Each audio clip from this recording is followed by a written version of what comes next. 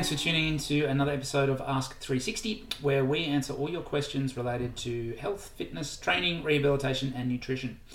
Our question this week comes from James, who asks, when performing squats, is it safe to move the toes over the knees? Now, this is one of those, commonly held beliefs or, misconceptions regarding exercise, in that if you squat with the knees coming over the toes, that places excessive pressure on the knees and is therefore harmful.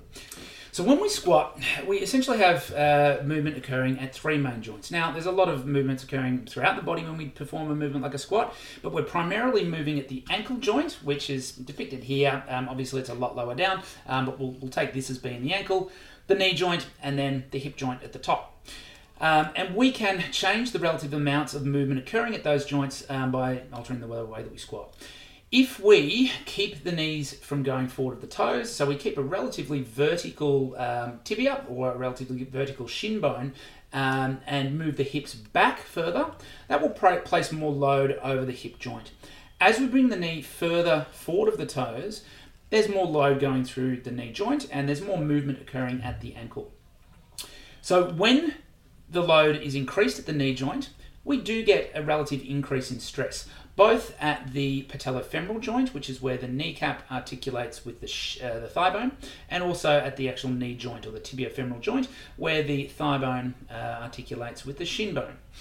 Now, when we talk about stress in terms of adaptation to exercise and rehabilitation, it's all relative. So there's not necessarily anything such as a good stress or a bad stress. It's just an optimal stress for the task that we're performing and the goals of that task. So if we have someone that has a sensitized knee joint, then they may not tolerate that movement forward of the knee over the toes.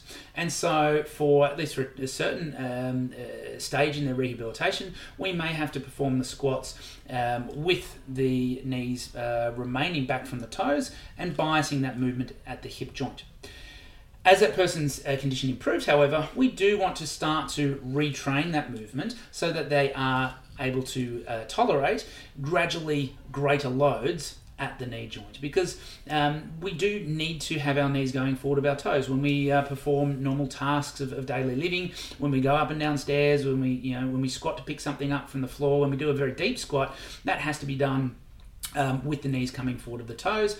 And so it is important that we do retrain this tolerance. And sometimes if someone has had a knee injury or some soreness in the knee, they may modify the way that they move, which may be an appropriate strategy for a certain period of time. But if we stick to these strategies, we may actually lose capacity through the knee joint to actually tolerate those normal forces that we need for our everyday lives and for our activities of athletics. And this basically goes for any part of the body. When it's injured or sensitized, we need to decrease the load, but then we need to gradually load that up. Maybe some restrictions that prohibit someone from squatting in a certain way. So if we have a very stiff ankle joint, then we may have to modify the squat. So if we're not actually able to get the knees over the toes because the ankle's so stiff, then that may be another indication for modifying the squat pattern. If we want to bias the hip musculature, so if we want to target the gluteals and hamstrings, then we can do so by placing more load through the hips, and that will also require more of a squatting pattern that has a vertical shin bone and moving the hips back. And this is what we see in a typical powerlifting squat. So if we're aiming to lift as much weight as possible, often these maximal lifts in a squat pattern, in a barbell low bar back squat, will be performed with that pattern of moving the hips back. However, if we want to target the quadriceps, either for rehabilitation purposes or for body composition purposes, if we're looking to add increased lean muscle mass specifically to the muscles at the front of the thigh, then we really do need to get the knees forward to maximally stress this particular muscle group. So it's all relative. It's all relative to the individual, as with anything in exercise. So certainly don't be afraid to move the knees forward of the toes. It's a natural movement pattern, but there may be some indications where we have to modify the squat. Thanks for watching, everyone. Look forward to getting more of your questions. Have a great day and get your squat on.